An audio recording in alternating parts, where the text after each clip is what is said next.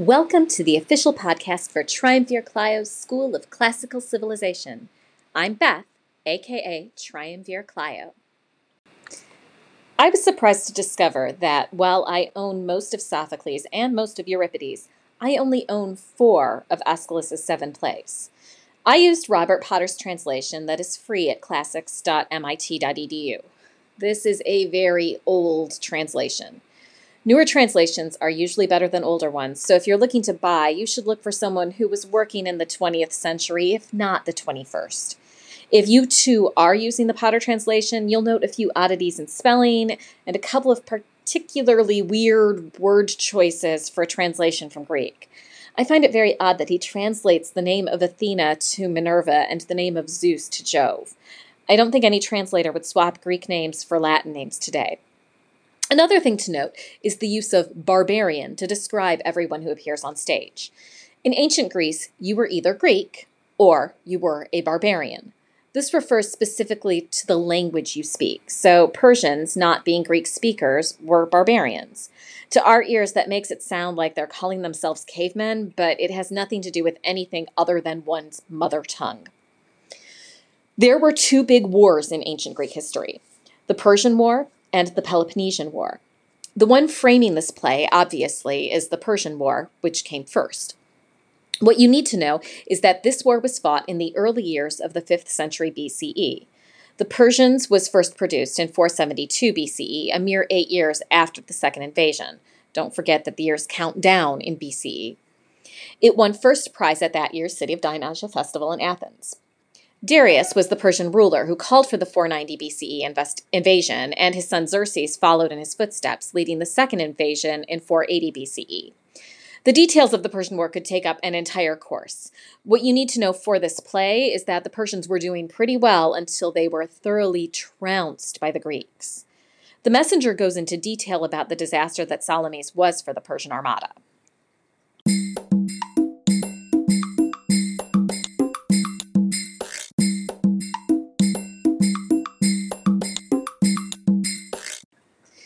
You'll recall from the anatomy lecture that Greek plays tend to have very small casts, at least as long as we consider the chorus to be one character. In this play, the chorus is the Persian Council of State. The named roles played by the actors are Atossa, Darius, and Xerxes. Atossa and Darius were married, and their son is Xerxes. Since the play is set after Darius' death, he appears on stage as a ghost. There's also an unnamed messenger who has come to report on the progress of the war. Remember the 5 parts of a Greek tragedy? Prologue, Parados, Episode, Stacymon, Exodus. Well, let's see how well the Persians follows the form.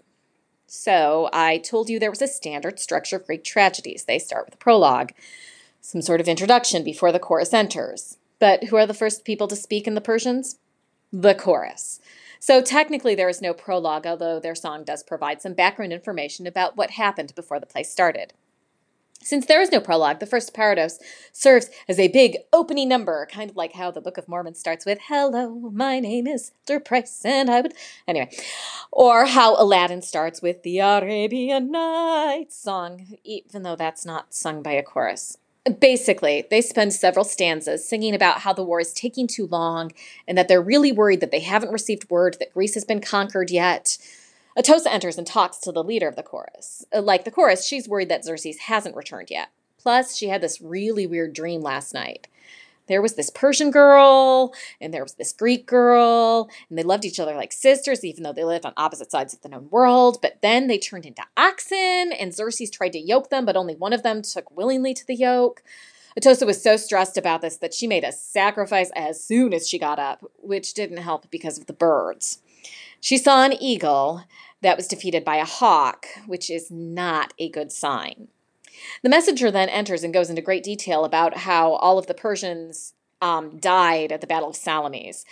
I like to keep tallies when I make margin notes. So in case you didn't count, according to the messenger, Greece's fleet had 300 ships to Persians' 1,207. He goes on for a while, but it's basically on the topic of how the Persians are going to lose the war. After the messenger exits, Atossa announces that she's going to go pray some more. The chorus sings their second song, recapping everything the messenger and Atossa just said. You know, in case you missed it the first time. But it gives the actor playing Atossa time to change costumes. Atossa returns to the stage, having changed into mourning clothes. Yep, just like today, in ancient Greece, clothes were used to signify that someone was in mourning. She and the chorus do some rites to raise Darius's ghost so that they can talk to him. Darius's ghost does appear, and he asks how the war is going. The chorus says they're afraid to talk to him. Darius points out that they called him, not the other way around, so could they just get on with it? Atossa steps in, and Darius grills her on just how bad things are going. This section is a nice change from what has gone before because Darius and Atossa alternate lines for a few minutes. Darius is understandably upset that his son has lost the war that he had begun. Darius then tells the chorus that they need to give up on the idea of conquering Greece and tells Atossa to be a good mom before he returns to his grave. Atossa exits to get some clean clothes to dress Xerxes in when he returns home. The chorus then sings their final song about how the Persian army is returning home defeated. Xerxes enters and wails about how badly the war went. The chorus agrees with everything he says. They are super helpful, reminding him of names he may have forgotten. The play ends with Xerxes leading the chorus off so they can all go weep and wail at the loss of the Persian war.